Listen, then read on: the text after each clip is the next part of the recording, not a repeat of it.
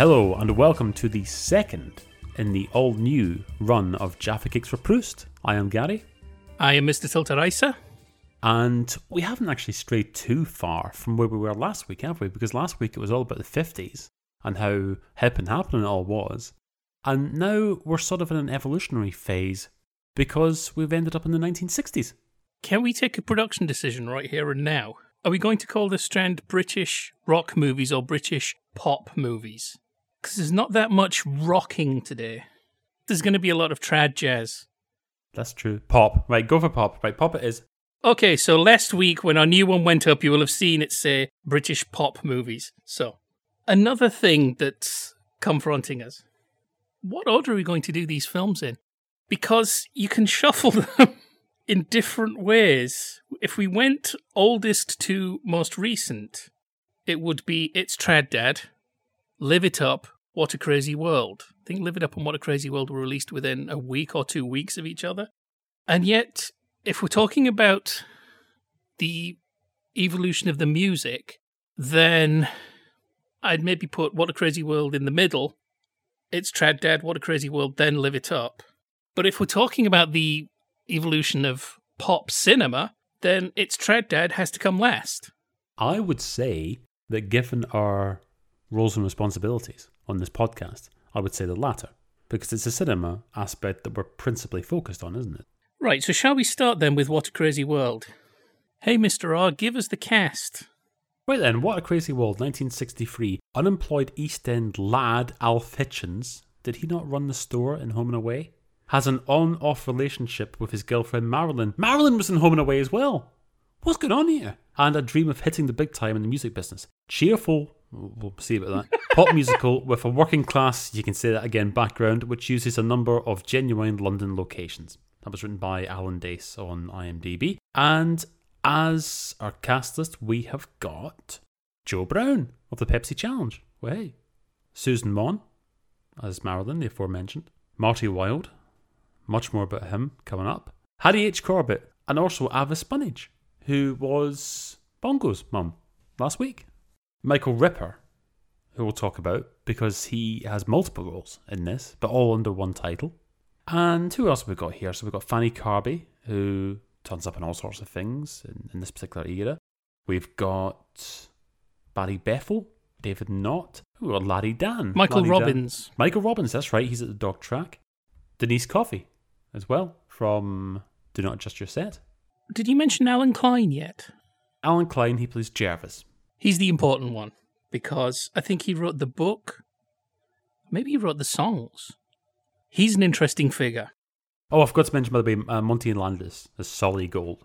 I do like that. I do like the name Solly. I think Monty Landis was in Espresso Bongo, and of course he turns up in the second series of The Monkees as multiple antagonists.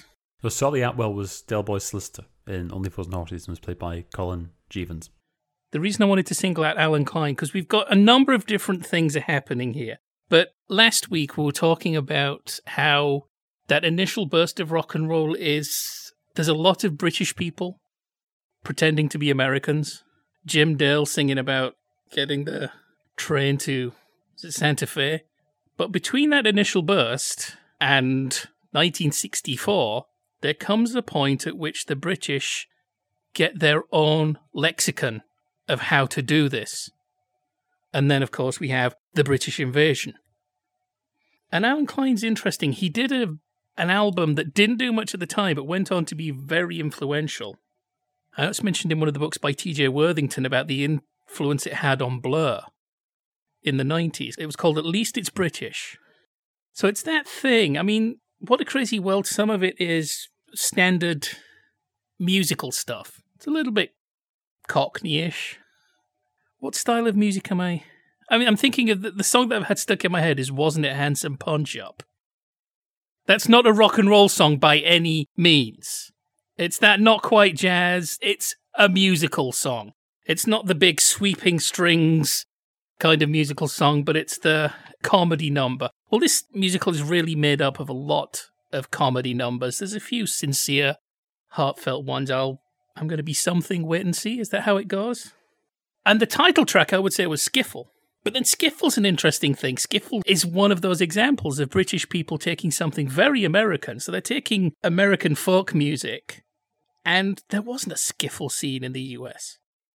It's got this homemade element. I mean, Lonnie Donegan bringing his Cockney Scotsman cheekiness to some of this. Lonnie Donegan was the person who really stood out for us in the movie The 6-5 Special last time. Okay, I want to address what I think it's not necessarily a central theme in this, although given the distance when you're looking at this now, I think it actually becomes a central theme. Now, you know my penchant for telling outrageous falsehoods. The more outrageous, the better. I did once try and convince a friend that Gordon Brown had made a speech in which he said that he wanted to see far more aggression on Britain's streets. And he was quite careful how he actually phrased this. He said he didn't want to see acts of violence, he just wanted to see overall naked aggression and then see this correctly channeled, but he didn't specify how. Now, I'm wondering, did Macmillan give a speech like this in 1963? Because it seems that the youths, right, all the happy clappy kids, right, last week, okay, Espresso Bongo's a bit more sort of, cynical than the rest and what have you, but otherwise they're all just sort of like having a good old time. And I know the guy, in the Daily Mirror advert doesn't like it and thinks it should be stopped, but that's because he thinks it's slightly subversive and probably all, commies, reds under the beds and what have you. There's no threat in the 1950s, there's none of that kind of thing going on. Whereas this, bloody Marty Wilde and the rest of them, a bunch of hoodlums, clip round the ear, that's what they want. Bring back national service, that's what they want. Brand 'em! Well, I watched this before you did, and I said this is surprising. Again, we've got this problem of what order do we put these things in, because this is our Espresso Bongo, like you said, and that this is a more harsh view. The surprising thing was, yes, I thought the movie started with the antagonists. It starts with Marty Wilde and his gang, and they are shoplifting, they're nicking purses from people in the market, they're threatening Michael Ripper. And I thought, it's interesting starting with the antagonists. And then they got this song. They go into the labour exchange. And they get this song. And I thought, this isn't a song you give to your antagonist. Hang on a minute. And it's like, yeah, this is the hero's best friend and his mates. And they're complaining about multiculturalism. And so I'm watching this and I'm thinking, okay, what we need here, and I'm going to throw in a sitcom club reference here, we need Big Innes. We need Clive Russell from Still Game to turn up and just sort this lot out, basically. But then I realised, hang on a minute, we're supposed to be on their side. What's going on? The argument would be, this is how it really was. This was really how certain young people lived in inner city Britain. Yeah, but there's no reason to put it on film. And besides which, okay, fine, if it's like Walden Action or something like that, but we're supposed to be on their side. What is this? Why are we not on Michael Ripper's side? Why are we not on Harry H. Corbett's side? Because they do want a bloody good hiding. Okay, now I'm going to go slightly, not really, but I'm going to go slightly semi-serious here. It's the 1960s. What exactly have they got to complain about? In comparison with previous generations. In comparison with what previous generations have been through, specifically in the past 20 years or so. I mean, okay, presumably they might have gone without a bit when they were growing up with last of rationing and what have you. But really? I mean, what's this raw deal they've got that's so bloody awful? I think it's a very jaded view. If Baby Boom was really like that, then having taken all these advantages, they'd then vote for people and enact policies that took away those advantages from us. Oh, wait! We're blaming Marty Wilde, the I'm not shopping market pickpocket for tuition fees. Now, hang on. Well, yeah, ultimately, yes. But let's get this right, because there's nothing against Marty Wilde, but let's put this into context. His name's Herbie Shadbolt. So, okay, now, he's just a nasty piece of work. He's a horrible character. There's an episode of The Protectors in which Tom Bell plays a heartless, ruthless killer called Shadbolt. Yeah, he's not the meanest Shadbolt I've ever seen. Maybe that's where he got the name. I'm pretty sure there's an indication it's not his real name. But I was hoping that this was going to end with Shadbolt in Borstal and Harry H. Corbett and Albus Bunnage saying to Joe Brown, you had a lucky escape there. You've been hanging around with him, you could end up in the same boat. And meanwhile, Larry Dan and his mate, they're singing about, self-sufficiency, get a job. I don't know if I should say this, but 1963, there's still time to hang him.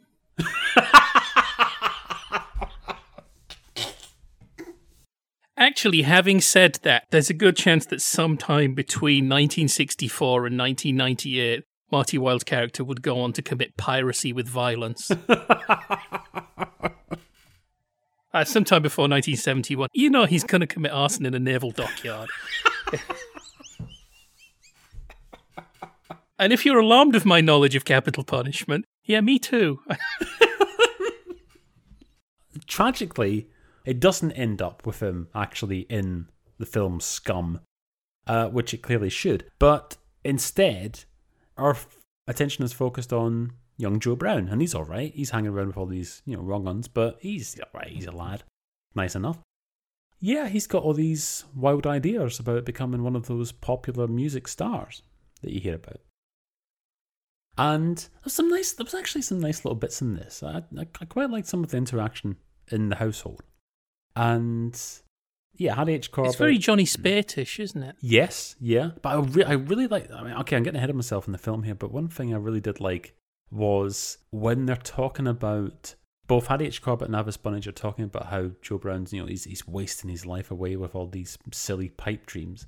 And they're having these separate conversations at the dog track and the bingo, respectively, which is where they spend pretty much every single evening. Yeah, I quite like that. That was a nice, cynical touch, but it worked really well.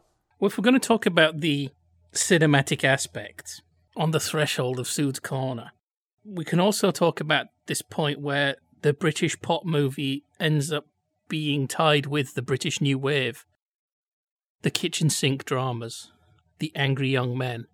There was a little sort of edge of that in Espresso Bongo when we saw Bongo's home life.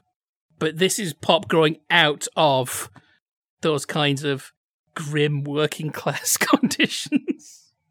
So as much as we didn't entirely enjoy this, I think that's worth pointing out. What happens is rock and roll comes along at a time when British society is changing. Is it pretentious to say that to a certain extent they're fused? Well, now, okay, if we're going to go full-on late show here. There's a possibility of class mobility. There is, BBC4 had that, was it a documentary or even a season, 1960, the year of the North.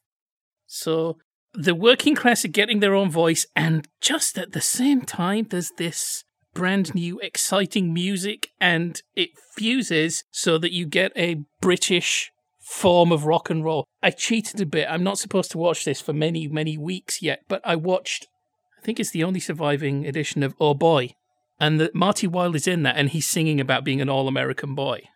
Presumably it's an imported song, or a song that's trying to sound like an imported song. Whereas in this, Shadbolt is not an all-American boy. Yeah, there definitely is an aspect here of Britain pop rock scene has found its voice. Because yeah, in all those films last week, in varying degrees, they were trying to sort of ape America. And at no point did it ever go like full on Days Like These, but it was getting sort of dangerously close. This does not seem an export-friendly film, put it that way.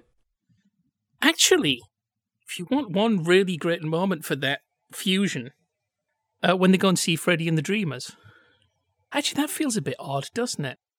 Well, I just assumed that Wilde and the rest of them were going to kick Freddie Garrity's head in, because... Rightly or wrongly, Marty Wilde and Joe Brown can be used as symbols of pre-Beatles British rock. And there you've got Freddie and the Dreamers, part of the Mersey boom. Even though, I know, yeah, Freddie's from Manchester, so but... And there's this bit where Freddie and the Dreamers are singing the song Who Likes Short Shorts. I don't know if that was sung on that Oh Boy. But that's an American song. It's from a country where you can wear short shorts a lot of the time and not have your legs ending up looking like corned beef with all the... You can actually wear short shorts and be comfortable. So, not forgetting American the key song, aspect right? of this. I'm coming up to that. Okay. American song, Who Wears Short Shorts? British band singing American rock and roll. But there's something of that British working class culture, and I think you want to talk about that, don't you? Well, I'm just thinking that it was interesting that the song had a visual aspect. I'd like to see this actually counted as an official pop video. And also, it would have been nice if this had become a trope in future British pop videos, which is Freddie Garrity pulling people's trousers down. And that's just music hall. Maybe it could have happened, but I can't see that happening in the US in 1963 in a young person's film. And the way he does it, that's also the thing, the way he does it. Freddie Garrity was, to a large extent, a club comedian in spirit. And he goes, hee hee hee, and stuff. We haven't really outlined the plot here, have we? The plot takes a hell of a long time to get going. It does a bit. It feels a bit rushed at the end. Because we just see Joe's life in, I don't know, is it the East End? I don't know the South. So it's his life in the East End where there's lots of rough boys. They live for pop music. I don't doubt there's a deleted scene of them filling in Jeremy Lloyd. As we've alluded to, they start a fight at the Freddie and the Dreamers concert and then afterwards sing a song about how wonderful the fight was. Wasn't it an handsome punch-up? Sorry, pan-shap. That's how they talk down there. We haven't spoken yet about Michael Ripper. Because I'm sorry, I'm going to have to stop. My head hurts. I'm divided between condemning these horrible, gross underclass and their frustrations being taken out in violent acts, and also at the same time condemning them for being a bunch of soft southern puffs. Well, no, what they want is they want to pay a visit to Bob and Terry and their pals for a weekend. You know, that was something that kept... I mean, the way that they all refer to women as it, and that's something you get in the Likely Lads.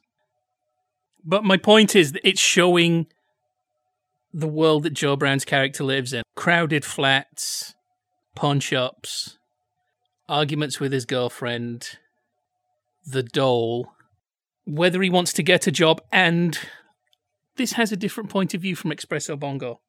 Even though we see Monty Landis and his cigar puffing, I think there is a sense that rock and roll and pop is a way for working class boys to make good. And he's talking about, I'll be somebody. Whereas in Espresso Bongo, working class boys were the pawns in a game. Must mention Michael Ripper as well, because he's got this unusual role in which he is identified in the credits as the common man, and he appears frequently. How many times does he appear? Is it half a dozen or so altogether? And he appears and in adjacent scenes as well. Yeah, he's a street trader initially, and then he's running the cafe, and he's the guy at the employment agency, and he's running the amusement arcade, and so on and so on. I think that's one thing that actually shows that we're not entirely meant to like Marty Wilde and his actions. Because if you wanted to, what do they call it, protagonist-centered morality? I know Marty Wilde is actually really the sidekick, but it'd be one thing if every guy you see Marty Wilde dusting up against and every old bloke he pushes against the wall was never seen again. But because it's Michael Ripper every time, you do get a sense. It's like, yeah, these are the consequences. It's a way of making you feel something for all these common men. You know what's going to happen to Shadbol eventually? He's going to end up in a police cell being interrogated by Regan. Because he's going to wander into something that's out of his depth, which actually involves some sort of elaborate plan which has been organised by Peter Vaughan or Brian Blessed or somebody, like a big-time, hoodlum. And it's not going to go well, is it? No, he's going to end up like David Dacre in the Armchair Cinema pilot. You just hit me. Okay, so where are we going next? Live It Up. And I've got a bit of a problem here because we appear to have watched different films, because you've watched Live It Up, 1963, a comedy musical, running for an hour and 50 minutes, and I've watched Sing and Swing, a comedy musical from 1963, lasting an hour and 50 minutes. It'll be the other way around, because Sing and Swing was the US title. Now this is what I mean about these films seem to be overlapping each other. They all have one foot slightly ahead and one foot slightly behind. Because this, you think, it's more sanitized. It's the same thing. A young boy wants to make good with the pop music. David Hemmings is more lower middle class. He's a nice boy, really. But this is the film that has people who will go on to be much more influential in the 60s and 70s. This film is the one that has real rockers in it. Not to take anything away from Marty Wilde and Joe Brown, who are very well respected in the industry. But this has Steve Marriott from The Small Faces I think there's an errand boy played by Mitch Mitchell from the Jimi Hendrix Experience. Richie Blackmore from Deep Purple. Chaz from Chaz and Dave. I don't mean that as a flippant bit of ho ho ho, no, because he's right next to Richie Blackmore, I think. And though he's not influential in the rock world, despite the album he did backed by the Byrds, David Hemmings, going to be one of the faces of sexy, cosmopolitan, swinging London. And there's Hines, who I think is a symbol of just before the Beatles. I know, the careers overlapped, but he's a symbol of that place British pop was at just before that big super explosion when sexual intercourse was invented. What? I'm quoting Larkin, whatever. I know. Yeah. I know my mind was wandering to the idea that it was actually invented in this film. That was part of the trailer for it. I've got a wild theory. We're talking about the proper Anglicization, not English language, but actually making pop English. Instrumental groups, they were a thing. And I think that was one way. I mean, was Telstar the first ever song by a British group to get to number one in the US? It kind of takes out that problem about what accent you're singing and what are you singing about. And I mean, I could be wrong. Maybe it's just my perception, but I always get that feeling that when you talk to people, they think about the Shadows and the Tornadoes as being a pre-Beatles phenomenon, or at least a symbol of pre-Beatles phenomena. Does that make sense?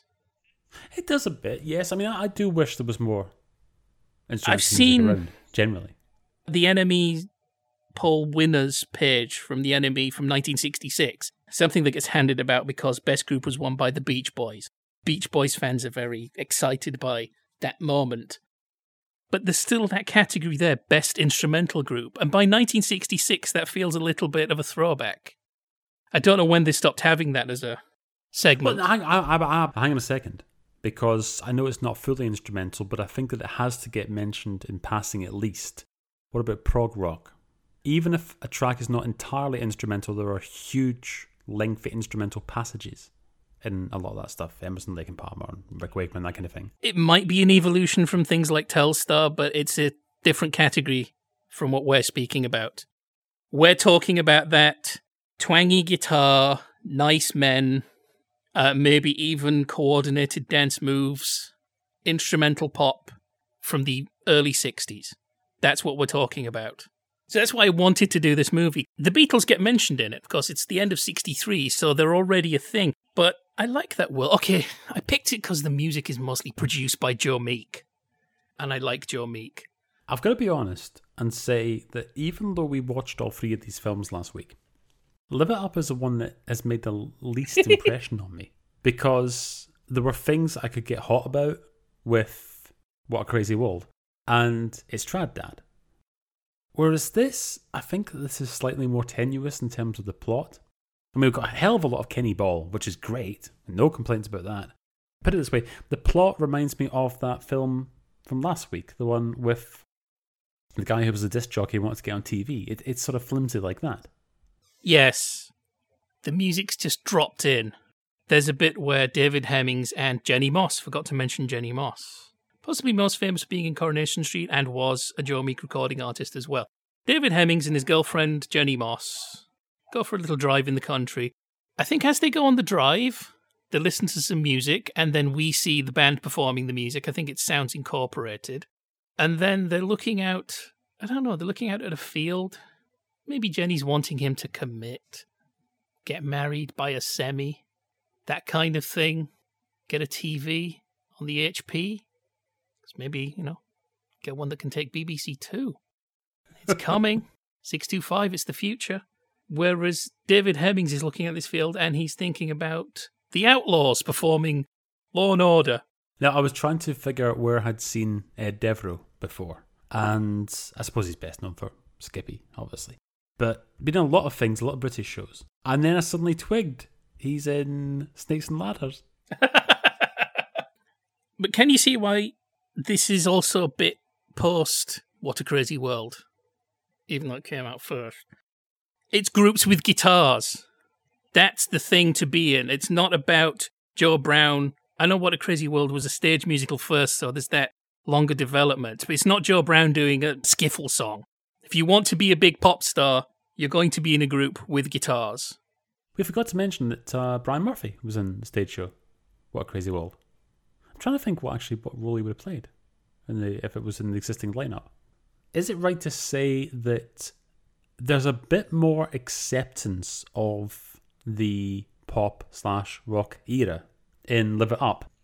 There's just ever so slightly less of this, this just a daft fad and what have you. There's still more, you should get yourself a proper job, because the chances of you actually making it big in the industry are few and far between. But there's perhaps a little bit less of, I don't really understand all this newfangled nonsense with these, teddy boys and their guitars and what have you. Is that right? Is that fair? I think it's partially because of that low middle class background. I know David Hebbing's character's dad is mildly against this music look, but he gives him a period in which to try it and see if it works out, because they've got a little bit more time to look after him. Just enough income for him to carry on his low-paying delivery boy job. So it's a class thing, man. That should have been the name of it. No, we've got Peter Glaze from Crackerjack. Well, hey. And he has the temerity to suggest that the group go all the way to, dare I say it, Glasgow. And they're horrified. It's like, we're not playing Glasgow. What do you mean Glasgow? That place where they killed Des O'Connor? What do you mean Glasgow? I'm not going all the way up there. The very idea. Actually, yeah, that is a sign that they maybe do lack the commitment to get to the toppermost of the poppermost.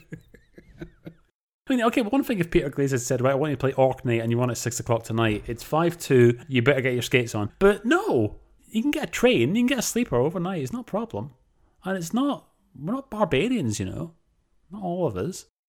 There are some nice places. Roy Jenkins, he lived here. It was nice enough for him. Good enough for this. Can I just give a quick shout out to listener and contributor Tyler, who's just interrupting us right now? I think I haven't actually seen the exchange, but I think he's actually messaged us to say, when are you two coming back with Jaffa Cakes? And you've just replied, well, actually, we're doing it now. That we should have more of this live interaction with the listeners during shows. The only thing is we'd have to announce on Twitter when we're actually recording the shows. But here's another thing, another throwback. One of those perfectly realistic things that wouldn't have raised any comments at the time. It's also about a teenage boy who's a massive fan of Kenny Ball. So we've still got the trad scene is still kind of a thing. And eventually that's going to go away, but it's not going to go away as quickly as the neat narrative would have it. You watch a documentary about pop music, and it seems to think that every single innovation that comes along completely displaces the thing before it. January 1st, 1977, everybody got their hair cut, got a pair of bondage trousers, formed a punk band. Second Love Me Do came out, that was it. Everybody burned their Acapulco records, got rid of their quiffs, combed their hair down. I've already quoted an example. 1966, NME's poll, what do you like? Best instrumental group. There's still people listening to The Shadows and whatever lineup of the Tornadoes was existing at that point. And still probably seeing themselves as hip, young, bright, young 60s cool kids. Have we actually had anything which was in any way objectionable at this stage? Let me explain what I mean by that. So we've just had Top of the Pops 84 on BBC 4 just now. They've just finished the period where Frankie Goes to Hollywood was number one but wasn't being played, obviously. Now, I know that we're going to, in the late 60s, we're going to start getting songs which are not going to make the Radio 1 playlist, at least during daytime. We've not had anything like that yet, have we? By this point, 63, have we had any famous songs that were barred from the British When Broadcasting did PJ Corporation? Proby split his pants? That's a question. I don't know that there's actually a correct answer to that. I mean, you're looking for a date and a time? Have you got a theory here? Have you got a thing about how it's also nice and civilized? Well, a little bit. Even with Marty Wilde violently attacking Michael Ripper with his cosh and what have you. I looked through The Guardian for some early mentions of rock and roll, and there's this thing, wreck and rollers, which is people who go and see like Blackboard Jungle and slash the seats of the cinema and trash the place. Oh, by the way, PJ Proby split his pants in 1965 in Copenhagen. So there you go. I see. Right. So the point is that I'm not so much thinking about all these ruddy hooligans. I'm not talking about that kind of thing. What I'm more thinking about is anything which could be considered subversive. Anything that Pete Murray would think twice about playing on the radio. Anything with connotations and undertones. It's kind of how things develop. It's a bit like the development of television. In the first place, its very existence is the thing. It's just the fact that there is a box in the room that might keep you in your armchair. That's the horrible thing. That's the wonderful thing. So that's why sometimes, whenever they have what was the best decade for television, the 1950s is never going to get anywhere near the top. Even I sometimes have difficulties watching 1950s television because the thing of 1950s television, one of the elements was surely the fact that it existed. Its very nature is the astonishing thing. There isn't really time to attack people's senses. Okay, maybe you've got a show called Fred, because it's too new, even though it's something invented in the 20s. Something that ties in with these films. It's Trad Dad, Live It Up, throwing back to Rock You Sinners. TV as a mass medium. The films are no longer about television. There were films about, Meet Mr. Lucifer, The Twonky. There is this wave of television as a thing in itself, but now it's no longer the novelty. But it's something you put in to indicate modernity. It's a modern thing that you're used to. I don't know, it'd be like showing the internet in the early 2000s. We're no longer making jokes about it. Saying .com is no longer a punchline. But if you show it, it just indicates these people are not necessarily on the cutting edge, but it's like, yeah, these people are quite advanced. Does that make any sense? Yeah, no, absolutely. Again, it's just a very, very small part of its evolution. Like we're saying again about rock and roll is no longer considered, what's going on here? It's here. It's probably not going to go anywhere in terms of just actually vanishing, like short-term fad. What did you think of Hines? I had no strong views about Hines. I'm just scrolling through the cast, trying to remember who the hell Hines is. Hines was the one with the very, very blonde hair. Oh, him! Yes! Yeah, the one who you think eventually would end up in The Hague. Yeah, well, I mean, his hair was unsettling, definitely. Well, that's it, really. That's what I thought about him. I hate to repeat myself, if you want to know. One of the reasons we stopped doing the Sitcom Club was because we found we're going, as we said before, as we said in a previous show, as I've already said 3 times, no, actually, I think it's more like 15 times this show, symbols of pre-Beatles pop. Hines, he's that kind of figure. He came from the Tornadoes. Joe Meek tried to launch him as a solo star. He was Joe Meek's real pet project. Joe Meek loved him. Hines is a kind of Bongo Herbert. He's a boy who's been plucked out by an impresario, if you want to be more severe, a Svengali, and pushed into the big time. Had to do it, of course, with a group with guitars to get there, but that's the interesting thing about Hines. He's actually part of the old world pre-Beatles. He's part of the pre-Beatles world, and that's not his natural hair color. He had to bleach it, to give that dazzling look. So he's part of that thing of the person who's been molded to be a superstar. And Questions I Can't Answer is a fantastic record. There's an interesting thing of Hines doing a Bob Dylan song towards the end of his career. Nice little clash of worlds. Well, it's a nice little addition to the trio, this. Like I said, it's probably the one with the least plot getting in the way of the music. Well, I kind of think, though, that it's an essential movie on the list.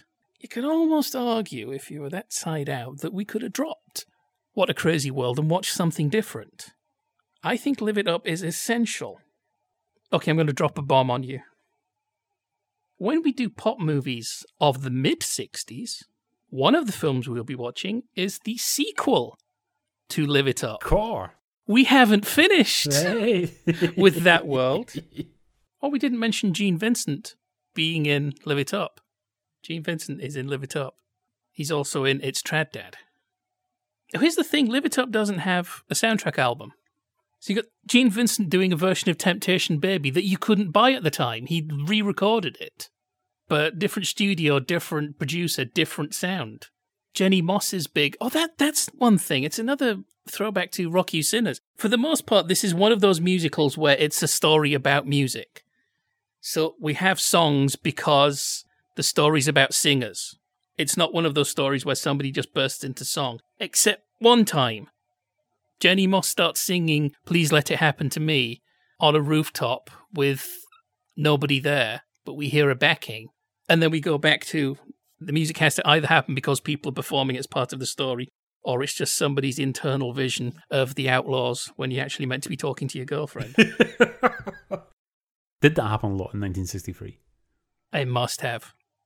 Because this went so spectacularly well earlier on, I'm actually going to do a retread now. Okay? Ready for this? Right.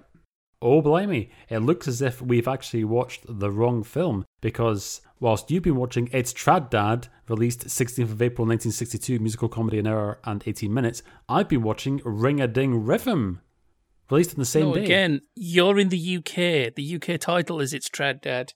Ring-a-Ding Rhythm is the US title. Yeah, but don't forget I've got this funny internet that gives me American things. Anyway, this I enjoyed in its own right.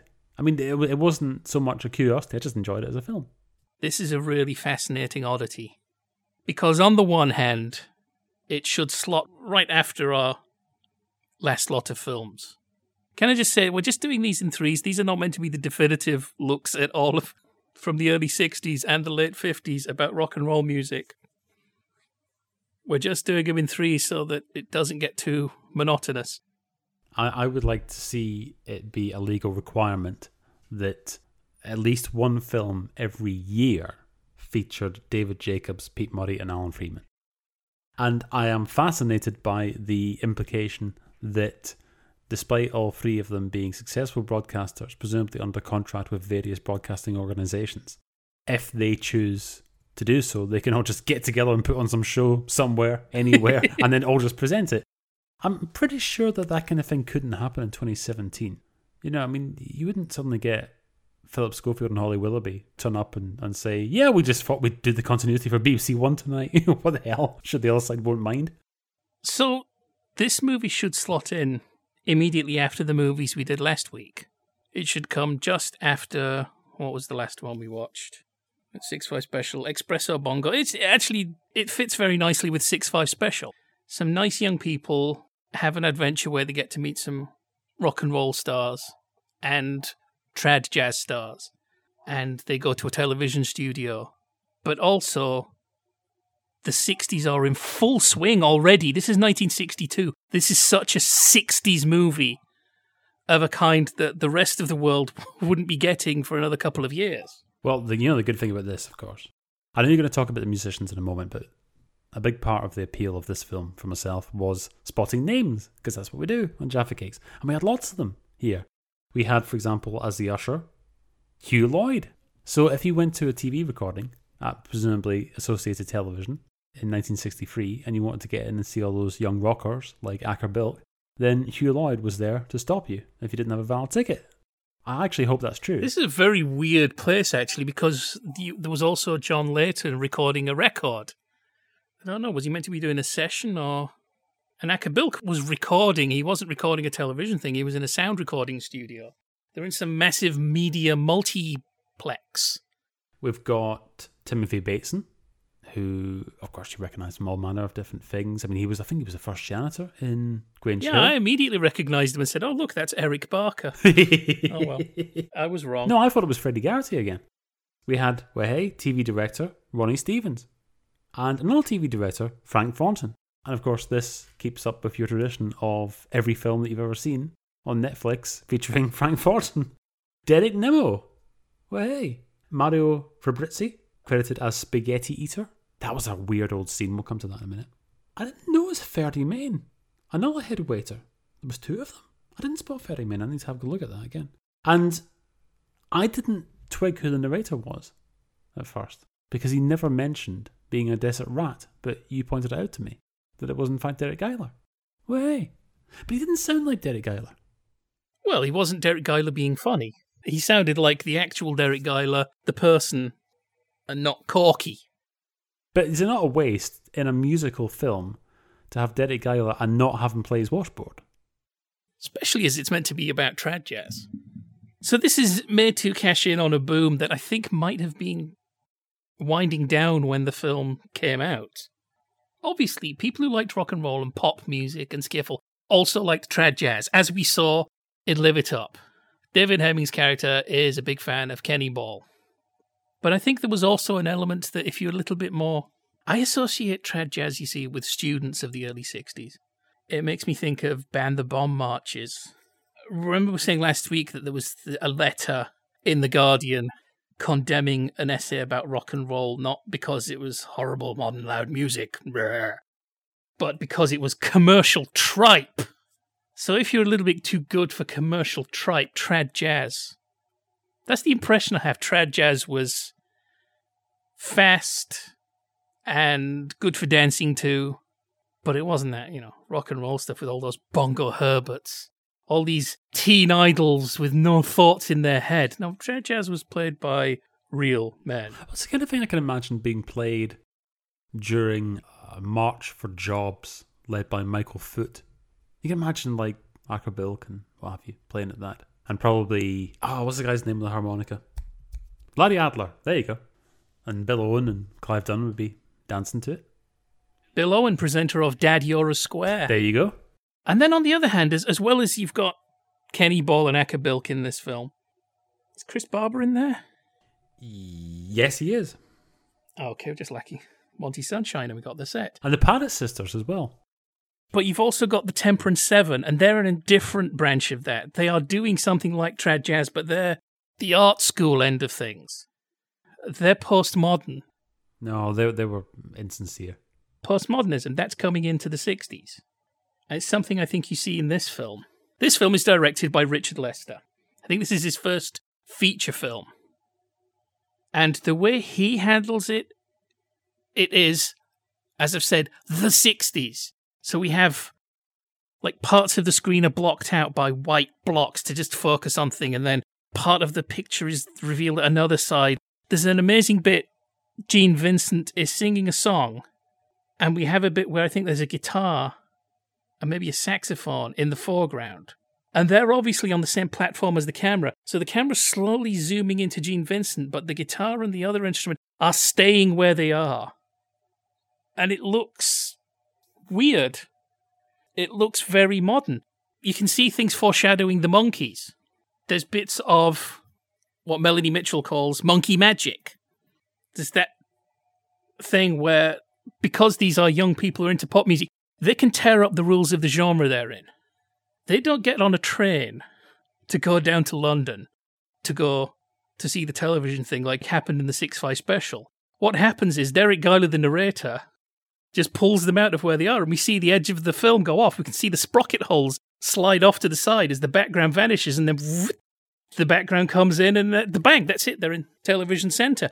I don't know, is it meant to be a different location, or are we also to take that this televisual radio recording media multiplex also contains a supper club? Yeah, no, I'd think it was one place. I guess that's a television show, maybe. I don't know, it's a television show with a restaurant. They're visiting the media, London. This is where it all is. David Jacobs is emceeing a pop show. Got Gary U.S. Bonds there, and others. Mario Fabrizi's there. Why is he called Gary U.S. Bonds? I mean, I get the play on words U.S. Bonds, but why Gary U.S. Bonds specifically? You open Wikipedia and find out for yourself. Oh, that's brilliant. I do like that. Gary U.S. Bonds, who is still active today, according to his Wikipedia page, says he joined record producer Frank Guidas, is that correct? Guidas, a small Legrand Records label, where Guida chose Anderson's stage name U.S. Bonds in hopes that it would be confused with a public service announcement advertising the sale of government bonds and thereby garner more radio airplay. Oh dear. I bet that guy looked like Monty Landis and had a big cigar. But they need to be a little smarter. So instead of having a little bit of plot where, oh gosh, we've got to get the right outfits. No, the narrator just changes their outfits for them. Ping! So we're getting into, look, we're all media saturated now. We all know how it works. So because we know how it works, let's just do it. Actually, one thing to just mention, remember when we said about 6-5 Special, the only time we saw black people other than Cleo Lane, they were serving in the kitchen. In this, we have patrons at the supper club. And we have, Gary Bonds is there, Chubby Checker's there. It's an integrated show. Just thought I'd mention that because it is part of the story. You might think that we're not taking it at the centre, but we're looking at something different. We're looking at rock and roll becoming British, and Britain was a much whiter country then. We mentioned the main two. We mentioned it's actually Helen Shapiro and Craig Douglas, who are the couple in this. We have now. I wasn't sure if we'd actually mentioned them already, but yeah, I mentioned that in passing. Again, Helen Shapiro seen as one of the avatars of pre-Beatles pop. And of course, famously, the Beatles kind of really became a much bigger thing when they did that tour where they were actually one of her support acts. In terms of pop music, because you often get things that are quite unfair to her by making out that she was like a flash in the pan. She's had a very long career. It just so happens the pop part of it, it's a tiny little burst at the beginning. Has she already had the success with Walking Back to Happiness yet? Yes, so she's had like 4 or 5 top 10 entries at this point. So this is kind of at the end of her pop career. She's still a big thing. This is 62, still a big thing in 63. But as the 60s wear on, she gets more into the cabaret circuit and then musical theatre, then jazz. I just keep coming back to how stylized this is. It's obvious why they got this guy to direct the Beatles film debut. This is a movie that is leading. Richard Lester is pushing the 60s. They're not catching up with it. The idea behind the film might be to cash in on an idea and jump on a bandwagon. But in terms of how this movie behaves, this is pushing things. This one seemed to me the most upbeat, but without necessarily being saccharine. You've still got depictions of, people who are sort of anti-rock and roll. So it's not as if it's saying, oh, we're sort of contained within our There's actually bubble. much more antagonism in this than I think any film we've seen bar Espresso Bongo. Do you know what? I'm going to make a strange analogy here. This reminds me a little bit of the style of some of the Children's Film Foundation Yes. titles that we saw. We've got a protagonist, but he's a caricature protagonist. And he's acting in a You sort mean of... antagonist? Hey? You mean antagonist? That's what I meant. What did I say? Yeah. Protagonist. Oh, whivs.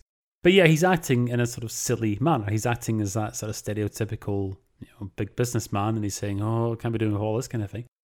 And of course, as soon as he sees the chance to actually, get his face in the front and center, then he's there. Of course, he is. So he's the mayor of this unnamed town that Helen Shapiro and Craig Douglas come from, and he's worried about the influence that the trad jazz is having on the young people. They just sit around watching TV and then they dance to loud music. You haven't seen What a Crazy World, have you, Mr. Mayor? You don't know when you're lucky. And he even has a machine in his office for smashing up records. He's going to ban trad jazz from the town. And we actually get a bit where Helen and Craig are explaining to Akabilk what's happening. They want to put on a jazz come rock and roll come pop show to publicize the plight of the kids. And they're explaining to Akka what's happening, and we cut back to the mayor who's smashing the records, and then he puts an Akabilk record into a smashing machine, and we cut to Akka who goes, "Oh no!" Getting that postmodern, that unreal, that pre-monkey magic, he can see what's happening and reacts to it. There is no fourth wall. There's no fifth or sixth wall. Time is meaningless. Space is bendable. And you can tie it in a knot. This is trad jazz getting the rock video treatment. You can cut out these performances, and they're more fast-moving. They're not just showing the people playing. We're getting interesting angles. We're getting the Temperance 7 all lined up on a completely white background. We also have Gene... If you watched just the movies we watch, you think Gene Vincent was a British rocker who always wore white. I'm sorry, I've gone off on a mind tangent because you mentioned about you see them from odd angles. And now I'm thinking of that Spike Milligan sketch. I don't know what series it's from. but he is singing a jazzy version of Yesterday. And it becomes apparent that the TV director does not want to feature him in this role. And so suddenly the camera cuts to where it's at the edge of the stage at the other end. And as it cuts to that, then the music also goes quiet. So it's as if he's basically at the back of the room. And Milligan sort of spots this and so has to sort of run over to where the camera is to get close enough so that people can hear it. Well, this is where it all starts to come together. Earlier on, of course, I mentioned a show called Fred. And I believe at least some of that was directed by Richard Lester. Richard Lester is a friend of the Goons. He's influenced by them because running, jumping, and standing still film.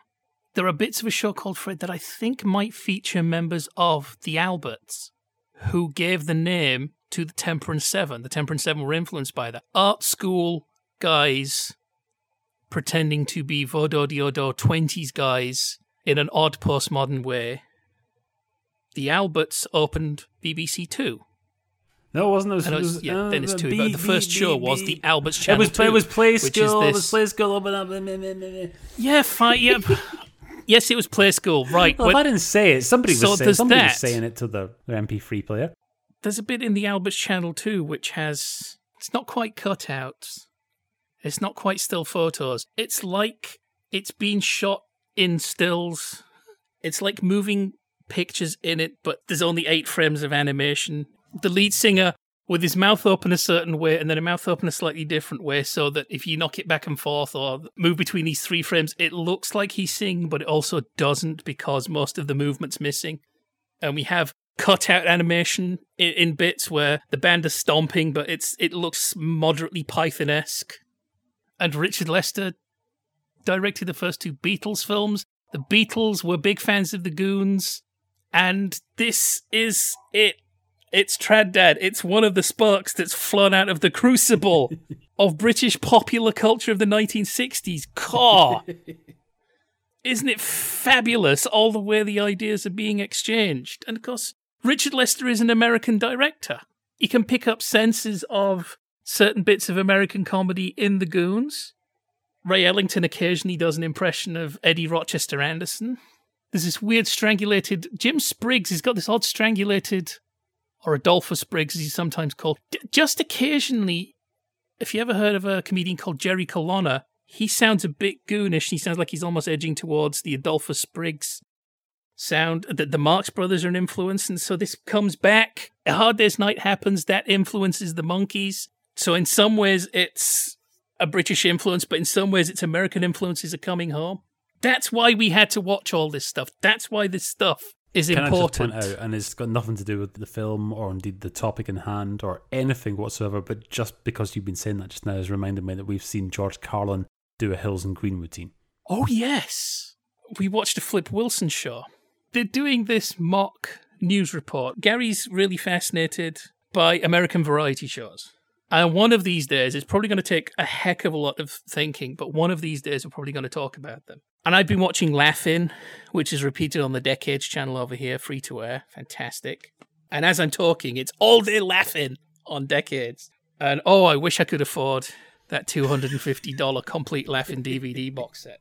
So you watch some Laugh-In, and I was talking about other things that were happening at that time, like the Smothers Brothers. Smothers Brothers was a bit less frenetic in pace, but was actually way more edgy in content than Laugh-In. It was much more, I'm going to say anti-Vietnam is really the thing that would really get them on certain people's enemy lists. Laugh-In would maybe occasionally say, oh, war isn't good. There's just a couple of semi-serious sketches in some of them. But when you say war isn't good, are you quoting that Beach Boys song? I think that's far too controversial a position for student demonstration time. We'll come back to that at the end when we've got a bit of self-indulgent. We're still talking about the 60s, man. Turned into boring boomers ourselves. Weren't even there for it. Laugh-In's approach was, Vietnam, eh? Whereas Smothers Brothers was a bit more, no, Vietnam, it's wrong. And as part of that, we watched an edition of the Flip Wilson show. And George Carlin's on. Boy, the controversy is thick in the air, the development of stand-up comedy, an art for which I have no enthusiasm. Not interested in stand-up comedy particularly myself. But anyway, no, I liked what he did. And Flip and George do this desk routine where they're pretending to be newsreaders. It's a standard bit. And I think it's Flip Wilson's character is called Stafford Cripps. I don't know when the LA Gang, the Cripps, became a thing. Sir Stafford Cripps. I've heard of Stafford Cripps. It's the kind of person my parents would mention. The hell is going on here? And Gary and I spent a lot of the rest of the show going, Stafford Cripps. And we started making jokes about the unexpected name that was going to turn up. What's going to turn up at the end? The Flip Wilson Show with George Carlin, written by Spike Mullins. And then at the end, it's like written by blah, blah, blah, blah, blah, blah. Sid Hills and Dick Green.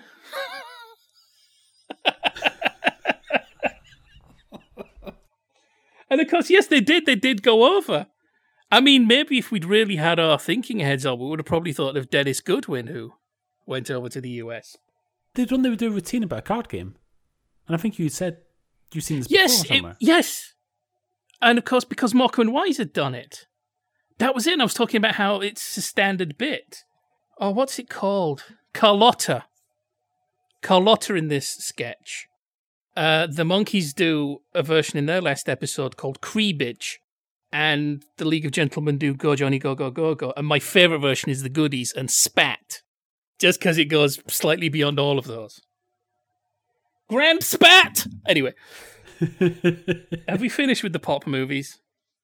Only to mention that it's nice that I think we're concluding with Fitz Trad because I think that's actually one of the most pleasant of the films. We're giving it a 3-line recommendation because it's got everything. It really spans rock and roll, the beginnings of it. It's a bit 6-5 specialist in its story, and the trad boom, and yet there's elements of this that don't really burst through into the mainstream till like 64, 65. Okay, so I'm not really qualified to do this, but I'm going to go all front row, and I'm going to suggest that even with the reassuring presence of the pop DJs and what have you in this, there is a hint here that we've gone beyond pop and rock are here to stay, and now we've got to the point where it's able to do things on its own terms. Experimental bits and pieces in this, breaking the fourth wall and so on. It doesn't have to exist in that somewhat straitjacketed approach of 6-5 special, where it's all, very controlled. And here it's got some elbow room to do what it wants. And Pete Murray will always be there. Exactly, yes. And I know this isn't fair because I haven't seen it, but obviously, but from what you've told me about it, it sounds like the logical conclusion of all of this is you end up with the Monkees films, or you end up with Magical Mystery Tour, and that's where it sort of stops being fun as far as I'm concerned. Magical Mystery Tour is on the list. Magical Mystery Tour will be done. Please, everybody, let us know if you want us to do Head, the Monkees film. God. But yeah, so this has got the balance just right. This is fun. Yeah, that's what comes out from it. I would love to see, I'd actually love to see a really, really nice HD print of this. It would be lovely if Talking Pictures or somebody showed it, but it would also be really nice if Sky Cinema, put this out in 4K or something like that. Network, get the Blu-ray out. If you haven't already, actually, I should have checked. So we bid farewell for the moment to pop and rock movies of the early 60s. So let's just briefly talk about the Beach Boys. And Gary, what was it that happened? Well, no, I mentioned I've got this funny internet here that even though I'm in Glasgow, it gives me access to American things, like Thanksgiving and what have you. And I was faffing around with one of my apps the other day, and it's basically like a sort of American version of Sky Go, Fortune TV Anywhere, that kind of thing. And of course, bearing in mind the time difference, if I'm faffing around with this thing at 8 o'clock in the morning, I'm actually getting what's on in the States at, say, 3 a.m. Eastern Time. And one of the channels I landed on, I spotted something that was Beach Boys related, but I couldn't on the app because it was on the iPhone. It was too small to actually be able to see the name of the program itself. All I could see was Beach Boys. So I thought, well, I'll have a quick gander and I'll mention this tilt later on. And there was Mike Love from Santa's Rock and Roll Rave Up, or whatever it was. So I recognised himself and I thought, oh, what's going on here? And straight away, it looked like it was on the Box cable channel circa 1998. So it looked like, NTSC to PAL back to NTSC. It looked absolutely chronic. And he stood there in this sort of empty sports stadium. And he's saying, and I just love the way that this was phrased because it just sounded like something from Harry Enfield, spoof documentary. He said, as the 60s were ending, we realised that people, they still liked cars and girls and surfing, but there were also other things going on. Things like Vietnam. And then it cut to this concert where they were singing this really sitting on the fence song about how it was basically the least political song I've ever heard. And I'm explaining all this to Tilt as I'm talking to him that evening and saying, yeah, they were singing this weird song about, it was like, okay, on the one hand, there were all these kids and they were all sort of protesting and there were the police and they had to keep order and well, the police and the kids, it was all rather tense and this was the summer of protest and yay, and the sunshine was out. And I mentioned this to you and you could not stop laughing, and eventually you said, no, stop, I don't hear any more of this. I was well aware what he was talking about. He didn't need to explain it to me. Student Demonstration Time is one of those Beach Boys songs that Beach Boys fans flinch or laugh about. Yes, it's an attempt to do a protest song without actually protesting. So it's talking about the Kent State riots. I won't even quote it because parts of it are actually in horrific taste. And right at the end it says, stay away if there's a riot going on. Oh, please. And this is on an album that was helping get them a slightly hipper crowd. This is an album which, for the most part, is very good and quite somber and bleak.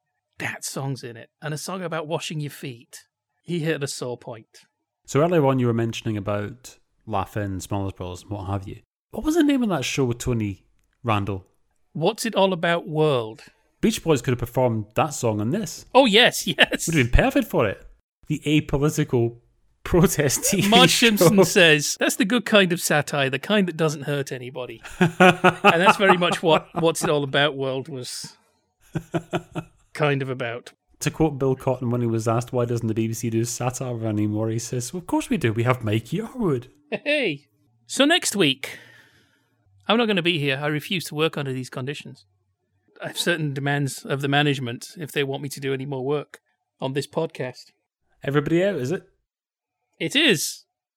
Well, yes, indeed, because we're going to be talking about industrial action on British TV. Now, this is a sort of particular interest of mine. I've always been fascinated by, not necessarily so much, because that's not what our show's about. We're not necessarily going to be going into the politics of it, although we'll mention, obviously, details about the disputes themselves, but the unions involved, and about the management and so on.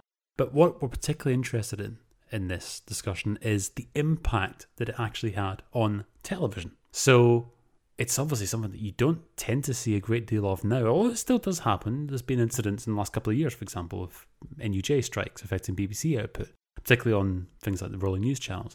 But we're going to have a good old grand sweep of industrial action on British TV, the kind of impact that it had, some of the unusual little foibles about the system that we had in the UK, particularly on ITV, which meant that there were little odd instances where a dispute could have a really bizarre knock-on effect. I mean, industrial disputes in London could actually increase the amount of local output in some areas. That sounds weird, but that's one of the side effects as to the way things were arranged. And so we'll talk about that. We'll talk about some of the big live shows that were affected. Eurovision is going to get name-checked, obviously. Yeah, we're just going to talk about the circumstances, how it came about, how it sort of eventually died off. And obviously we'll touch on the most famous disputes of all, such as ITV 79, TVM 87. But we'll also talk about some of the more unusual instances. And Joni Loves Chachi will get a mention as well.